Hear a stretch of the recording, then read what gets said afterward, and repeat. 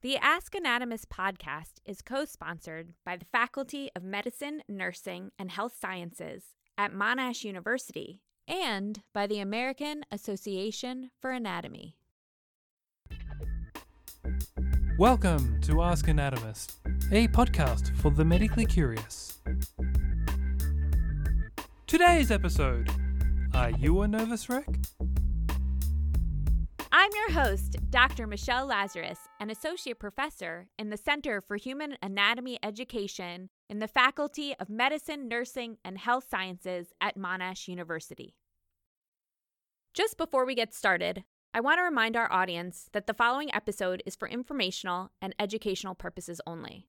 Discussions that take place do not replace consultation with your medical health professional, nor the prescriptions provided by them. Please consult a medical professional before adapting to your own circumstance anything you hear on this podcast.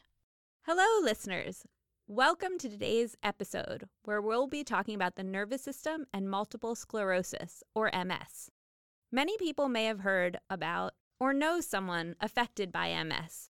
It's a debilitating disease that affects people of all ages, and millions of dollars of research are spent exploring how to treat patients with this. Despite all these efforts and focus on MS research, we still know little about the causes. To discuss some of the research and findings in this field, we have a great interdisciplinary team here to discuss the topic of MS. Would you like to take a moment to introduce yourselves? Hi everyone, my name's David. I'm a National Health and Medical Research Council Fellow, and I'm also supported by MS Research Australia, and I'm a research scientist really interested in MS. Hi everyone, my name's Wafika. I'm a fourth year medical resident and an assistant lecturer in anatomy at Monash University. Hi everyone, my name's David Homewood. I'm a medical student in my final year at the University of Melbourne. I've just done a research project looking into MS and possible regenerative therapies. MS is the most common demyelinating disease of the central nervous system, affecting more than 2 million people worldwide, which is something like half the population of Melbourne, and has serious morbidity and mortality. So in my research, when I started off, the first question I had was, what is multiple sclerosis? Multiple sclerosis is an inflammatory condition that causes damage to nerve tissues throughout the body. It's a very complex disease that's not entirely understood, but to understand MS better, we first have to look at the tissues that it affects, namely the neurological or nervous system. We typically divide the nervous system into two components, a central portion and a peripheral portion, or distal portion. So we call those the central nervous system, or CNS, and the peripheral nervous system, or PNS. The central nervous system houses the brain, the brainstem, and the spinal cord. The peripheral nervous system takes information out from the central nervous system to the rest of the body, or collects information from the rest of the body and brings it into the central nervous system. That way we get information coming in and going out, but it's all being coordinated through that central nervous system. The nerve is composed of a variety of different parts. And if we think about it globally when we're referring to the nervous system, it's much like a computer, which is a complicated network of wires that are sending signals across it. I think that the analogy is useful insofar as you have inputs and you have outputs. There's afferent signals going in, which are then being processed by the computing organ, the brain, which then decides how to move an arm or say a word or have some sort of action. And then that's performed through an efferent motor nerve. That's a really good, initial idea. If you imagine, I know this sounds weird, but a computer with a bunch of spaghetti coming out of it. And the computer is your brain and spinal cord, and the spaghetti is all of this peripheral nervous system, and it goes and interacts with everything in your body. So it's taking information in and out from this big computing center that's the brain and the spinal cord. So that meme that we see on the internet, identify this nerve in a mountain of spaghetti, is an accurate representation of anatomy. Well, you could think about it that way, I suppose, yeah. I think what both of you highlighted is that there's two types of neurons, that afferent or sensory information coming in from the periphery to the central nervous system, and that efferent or motor going out from the central nervous system to cause an action. Some of these motor actions, though, we can control, like movement of our arms or legs, and some we have little control over, such as motility of our gut or movement of food through our GI tract. So what that means is that there's information from the world that affects the brain, and then your response affects your surroundings. Is that right? That's a great summary. So nerves are made up of cells as well, called neurons. Could we discuss what makes up a neuron? So the neuron is comprised of different parts. The neuron has dendrites, which are essentially collecting that information, and they're bringing it into the powerhouse of the cell, known as the cell body. And then that information or that signal is transmitted through this cable, known as the axon. At the furthest point of this cable, there's something known as an axon terminal. So that information is translated into code which the next neuron can understand. Yeah, so a neuron has these parts, the dendrite, the cell body, and the axon. And the confusing thing about nerve cells is they're all hooked up together. The way that they're connected is that the dendrites receive connections from the axon of another neuron. So it's kind of like this continuous loop, except for the ones that go out to your tissues in your body. So within the brain and spinal cord, it's like this continuous loop, and then the stuff that comes out, it goes to your every other tissue in your body. And the way that the communication works is that the coverings or the things that make up the skin of the neuron, which we call the membrane, is electrically charged. So it's got an electrical charge, and when these little bits connect to each other, they release chemicals called neurotransmitters that change the electrical charge, and that's the signal that's being interpreted as we transfer information around. So as a whole bunch of neurons might talk to one, they'll send these chemicals, it'll convert onto the neuron's dendrites as electrical charge, and then that neuron will shoot down another electrical charge which will go on and talk to other things. So then what you're saying is that from the central nervous system, it could be a power generating thing down in Hazelwood. They put in a bit of electricity which changes the voltage, which then affects what's happening in the city because there's this transmission between the central area and then the peripheral area. Is that right? Yeah, I guess if you think about it, like Hazelwood is a neuron or a network of neurons in some part of your brain, and they're sending a big cable down to, say, another part of your spinal cord down near which is controlling your foot. It would be something like that. And the thing connecting them is the axon. Essentially, if we think of the nerve ends in plugging it into the wall, right? So that would be the periphery. But anywhere along there, we might connect a series of extension cords as power comes into the house, right, to get it out. So essentially what's happening is that these synapses are happening where extension cords are meeting peripheral cords, and then eventually these cords all go into the outlet or the periphery. So what we're talking about is a signal through a cable. And if you look at cables around your house, you might notice that they've got a covering around them, which is a layer of insulation.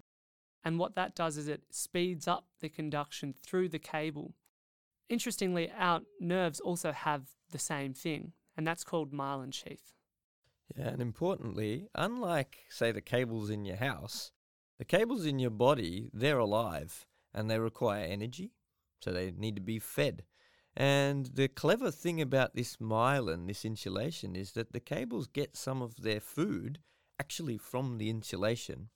And the cell in the brain that makes up the wrapping, the myelin, is called an oligodendrocyte. It's a big long word, but it's this cell that produces the electrical insulation, and it's a really important cell for MS. To bring the analogy home, essentially we have a power company. That would be maybe the CNS, so the brain or spinal cord.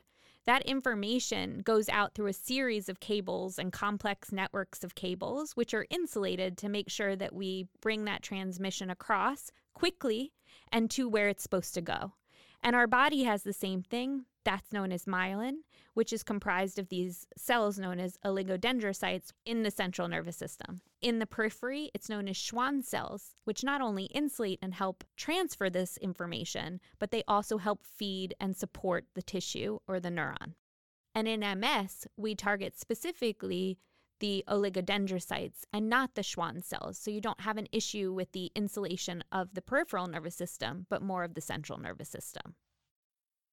We've talked about this myelin that insulates, or the insulating material along these electrical cables, but it is a little more complicated. The nerves, or the cables that are within the brain and the spinal cord, the myelin generated that wraps those cables is made by oligodendrocytes, and these cells are affected in the disease multiple sclerosis, or MS. However, all of the myelin that's on the cables that come out of the spinal cord and go to the rest of the body, that myelin is produced by a different cell called Schwann cell, and those cells are unaffected by the disease multiple sclerosis, or not directly affected by the disease. We now have a reasonable understanding about what myelin is, what makes up a nerve, and what a neuron is. It might be useful to understand the basic pathophysiology, or what's going wrong in multiple sclerosis from a myelin perspective. We talked about the oligodendrocytes being responsible for producing this myelin centrally. The way that blood gets to the central nervous system to feed it is a bit different, and there's a barrier. It's like a wall. And normally you have immune cells floating around your body. They're checking things out, making sure that everything's fine. And something goes wrong in MS where that wall breaks down, and the immune cells that are normally looking at the things in your body get to look at your brain and your central nervous system, and in particular, these oligodendrocytes. And for whatever reason, those immune cells decide to start attacking them and breaking them down and stripping these cables of that insulation material that's around them. And that causes a whole bunch of issues, and essentially that's what's happening in MS. Extending this analogy a little bit further, in this case, the castle would be the CNS, so the brain and spinal cord. And this wall that's surrounding the castle is known as the blood-brain barrier. What it does is essentially have a gate, just like a castle wall would. This gate selectively lets certain molecules through based on its size, its charge, and other properties.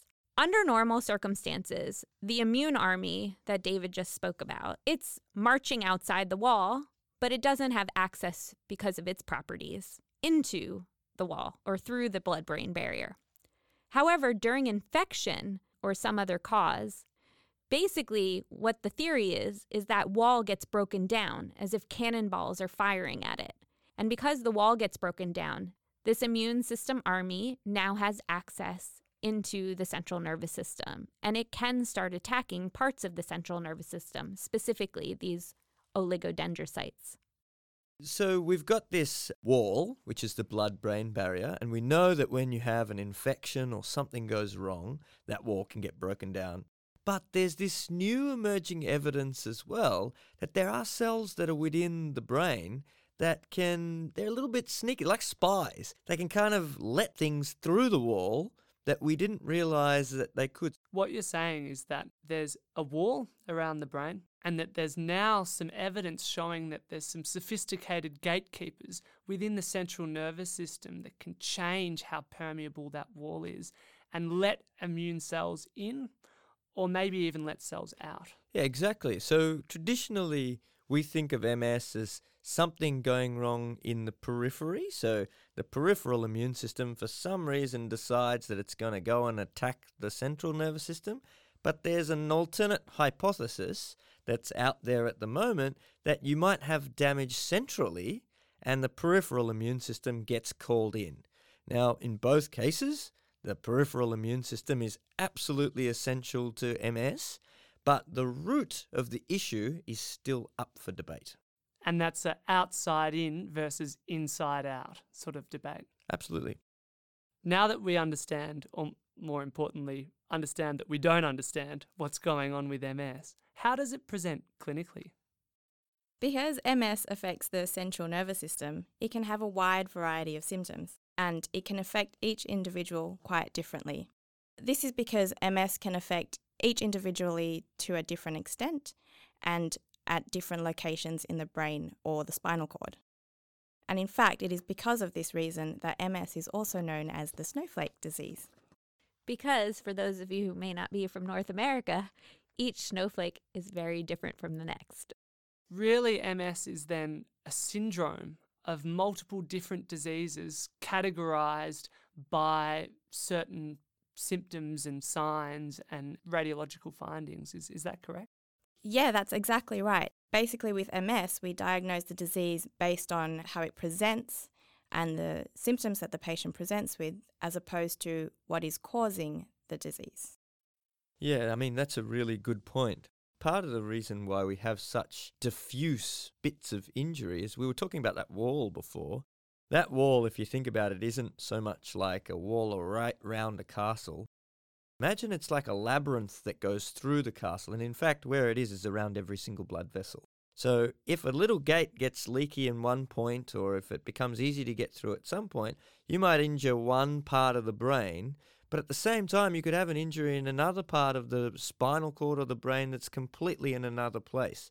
And that makes these symptoms really tricky because one part of the brain might be involved in controlling your arm movements, and the other part of your brain might be controlling how you feel.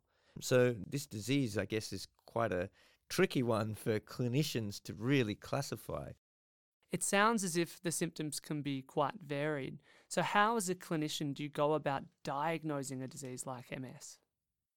Diagnosing MS can be quite complicated, and because of that, we have a criteria called the McDonald criteria, which basically helps us put together a patient's signs or symptoms using radiological evidence of disease, allowing us to come to a conclusion as to whether the patient has MS or is likely to develop MS. One of the most common symptoms that patients may present with is what we call optic neuritis. It's basically inflammation of the optic nerve, which is part of your central nervous system, and basically presents with pain or loss of vision in one eye. Clinically, it makes you think that that tissue is more susceptible, and maybe it is, but it's also really dependent on having lots of this myelin for its function.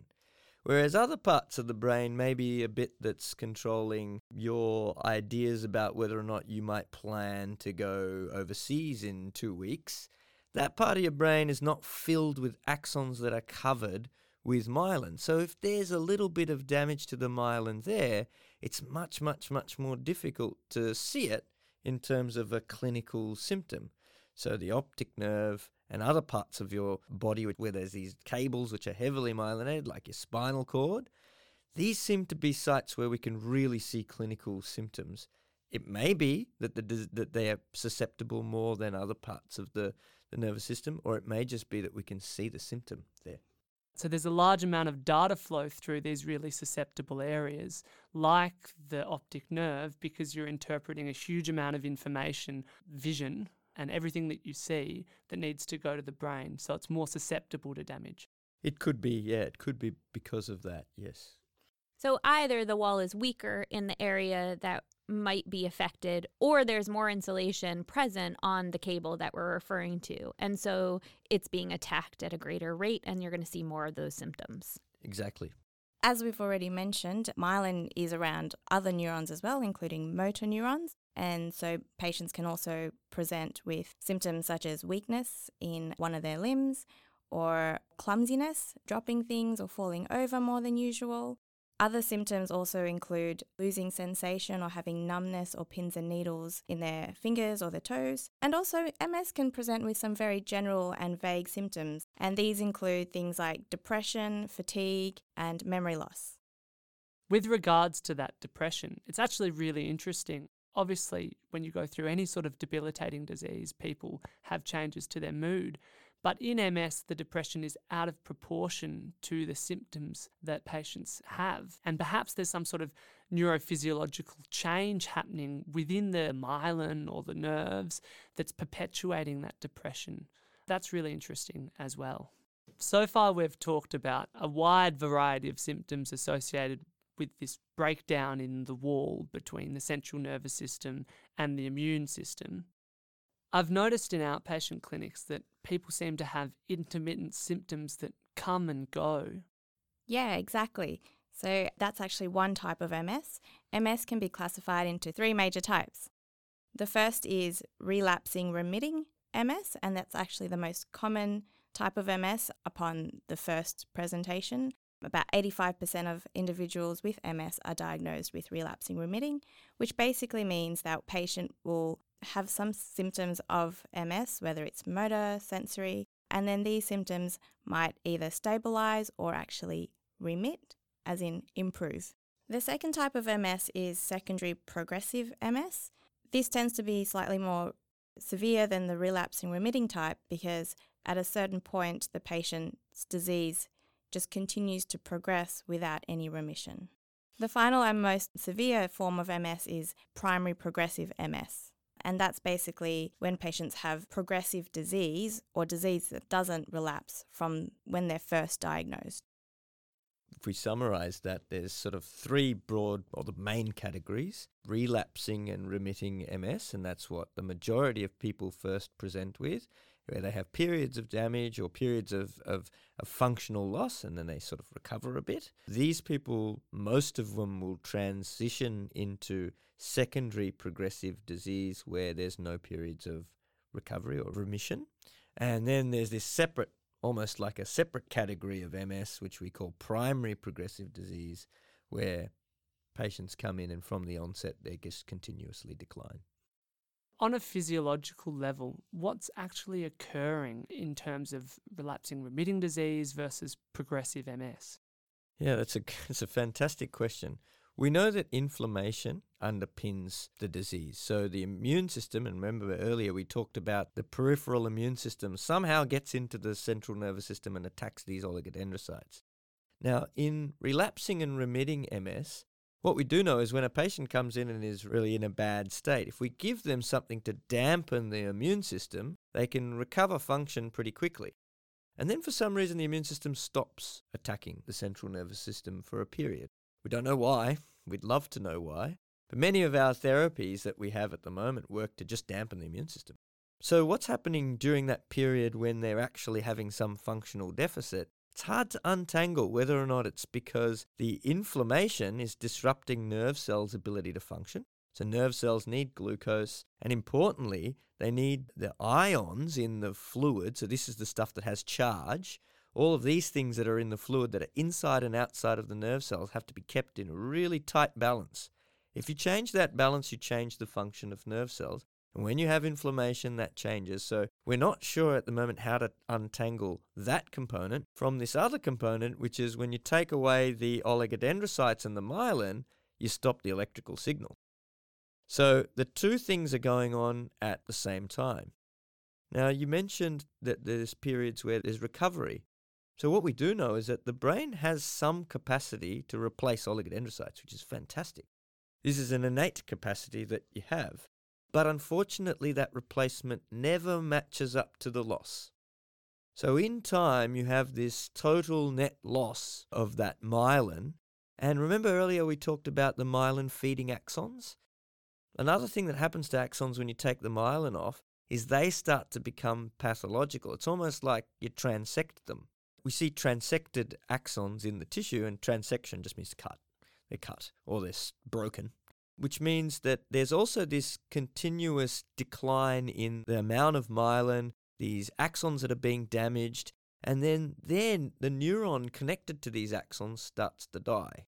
So we get this progressive degeneration that's going on in the background of these episodes of inflammation. And so there are these two things that are going on simultaneously. The inflammation, which is causing chaos at the moment, and then this progressive degeneration that really is causing loss of function that accumulates in time. If we go back to our analogy of a cable and the insulation, if you have a piece of damage, you might be able to repair that insulation with some insulation tape for a little while.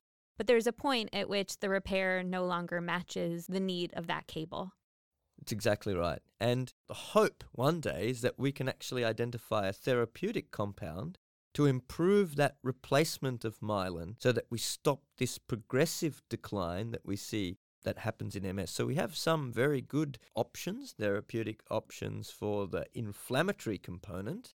But at this stage, we only have a very, very small number of compounds that have made it to trial to actually address this loss of myelin or the replacement of myelin. And in the analogy of the cable, if you don't replace that insulation, eventually that wire rusts and it's no longer functional. And that's essentially what's happening in the progressive disease. Pretty much. That cable is becoming compromised. the cable gets damaged, and then once a cable gets damaged, the cell body of the nerve cell that's sitting somewhere else also becomes compromised because it requires to get nutrients and things like that transported back. And when you cut the cables of nerve cells, they also tend to die. So in relapsing remitting disease, it's thought to be caused by the inflammation at the time, which is why you treat it with anti-inflammatory drugs like steroids. Whereas the other stuff that's going on, you look at things that target the immune system itself. What's more is all the different risk factors for the disease seem to have something to do with either the immune system or the things that make myelin itself. So what's really interesting is one of the things that seems to have a big correlation with incidence of MS is how far away you live from the equator. So somewhere like Melbourne, where we are now, has very high incidence of MS because it's quite far from the equator. What's also really interesting is that you take your risk with you. So if you're born in Scotland and you travel from Scotland to Queensland, the risk goes with you.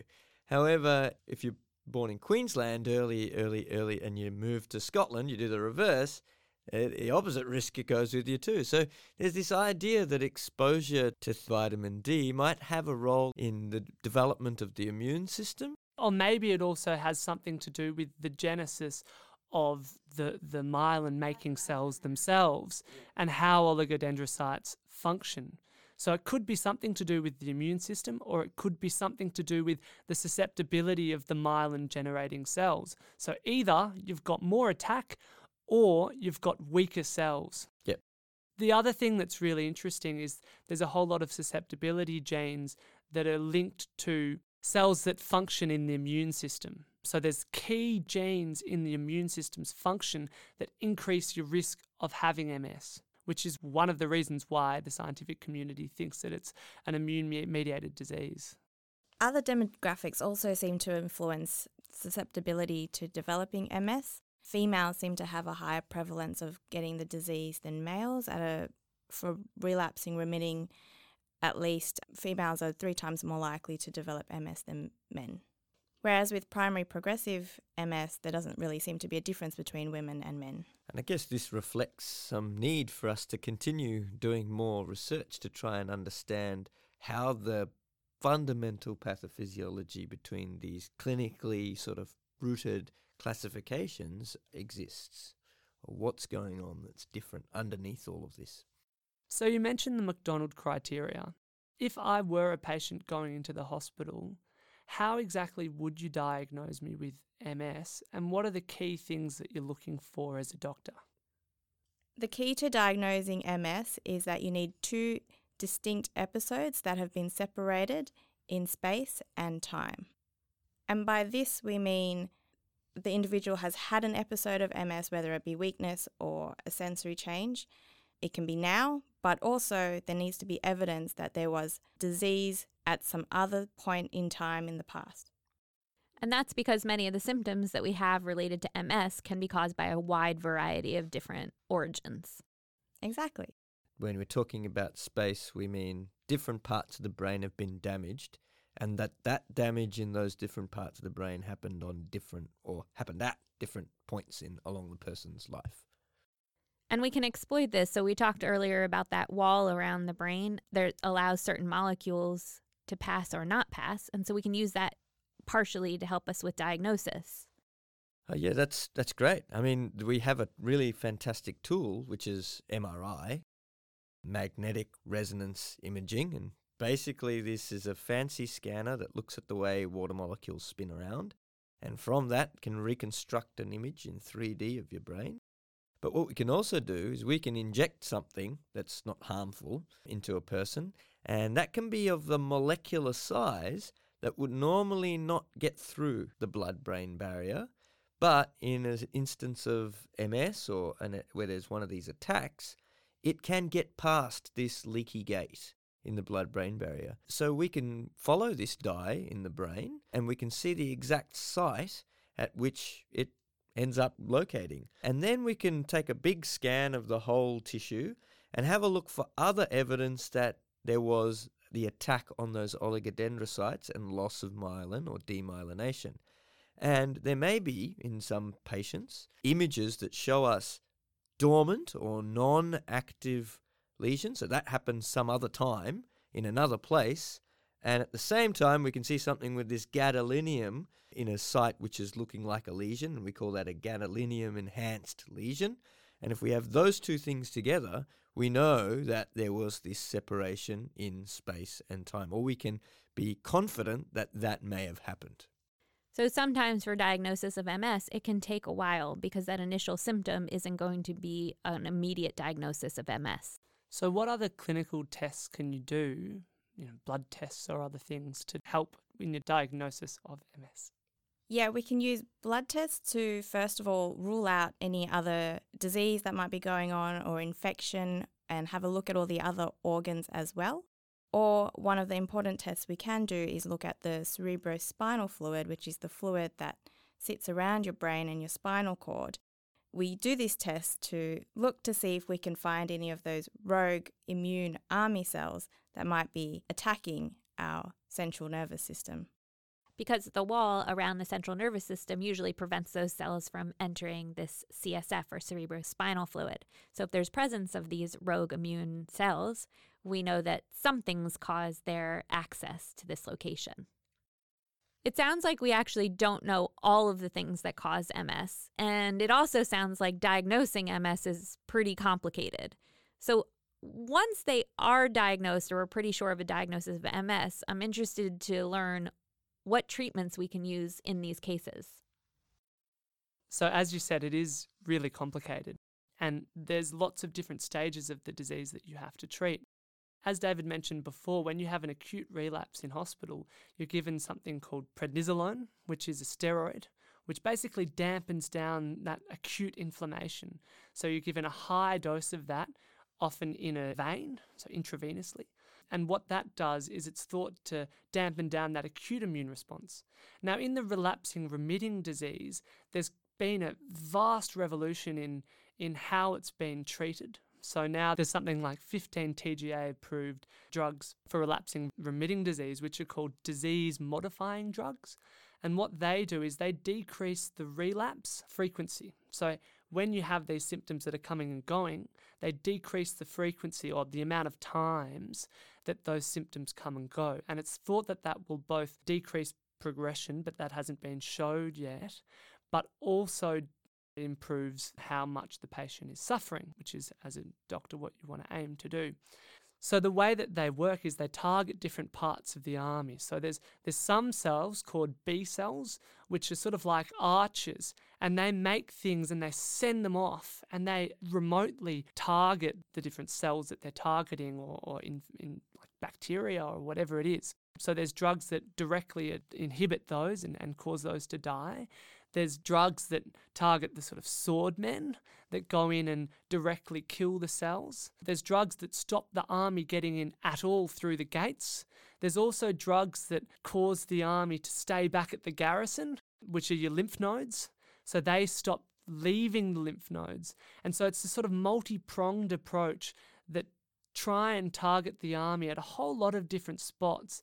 And that's been shown quite well to decrease the frequency of this relapse. And it's really revolutionised treatment of relapsing remitting disease, and neurologists are quite excited about it. Does this mean that the patient's immune system, though, is less able to fight off normal infection? Yes, and unfortunately that's one of the, pitfalls of treating MS, is if you're suppressing those immune cells or the army, then you're going to suppress it everywhere in the body. It's not just going to be selective for the brain. So another interesting thing about all these treatments that are available, which sort of reflects how variable the causes or the underlying pathophysiology of the disease is that for some people, targeting the archers, the B cells, that works really well. For other people, targeting the gate works really well, or a combination of both works really well. But it's not the same. So when you are seeing your neurologist, they're making really difficult and complicated decisions about which combinations and which types of these drugs are the best for you to be given to minimize or to try their best to minimize relapses and future disease events. So we talked about both this disease having two parts. One of those is managing the immune response, or that army, but the other part is allowing time and space for these oligodendrocytes or myelin to regrow. Are there any therapies related to that? Well, there aren't any therapies that you can receive at the moment as a patient, but there are therapies that are in trial. There's a few of them out there, and I mean, some of these therapies have come from places we wouldn't have originally expected. One is like a hay fever drug called clemistine, which has gone through a very small trial, but it looks like it helps these cells, these oligodendrocytes. There are floating around in your brain, well, not floating around, but in your brain there are these precursor oligodendrocytes, and they're there throughout your life. And it's been shown, or there's some preliminary evidence, that this particular compound, clemistine, helps them to produce more oligodendrocytes, and that may be a way to improve the remyelination process.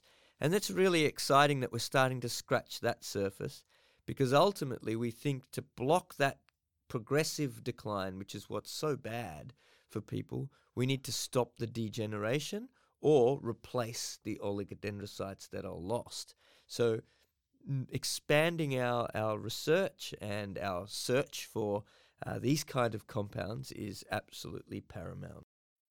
So there's a two-pronged approach for future management of MS. One is understanding the intricacy of how the immune system is destroying the brain and why the myelin is susceptible to damage. And the other is developing a cure, as it were, to regenerate the lost myelin so that people can, come back to their sort of pre-morbid function and be able to do the things that they used to do before they got the disease. I think what's fascinating about this entire podcast is that we often get told in the public that nerves control everything. But I think what we've discussed today is actually the support system of nerves, or the myelin, oligodendrocytes and Schwann cells, seem to be critical. And when things go wrong, particularly with the oligodendrocytes related to the myelin of the central nervous system, that's when we get symptoms and diagnosis related to MS, or multiple sclerosis. That's all we have time for today. I want to thank my excellent interdisciplinary team for discussing this very complicated topic. As always, I want to remind you that relationships matter, at least the anatomical ones. Don't forget to head over to our website, askanatomist.com, for more episodes and links to resources. And follow us on Twitter. So if there's a topic you'd like us to cover, don't hesitate to ask Anatomist and use the hashtag AnatQ.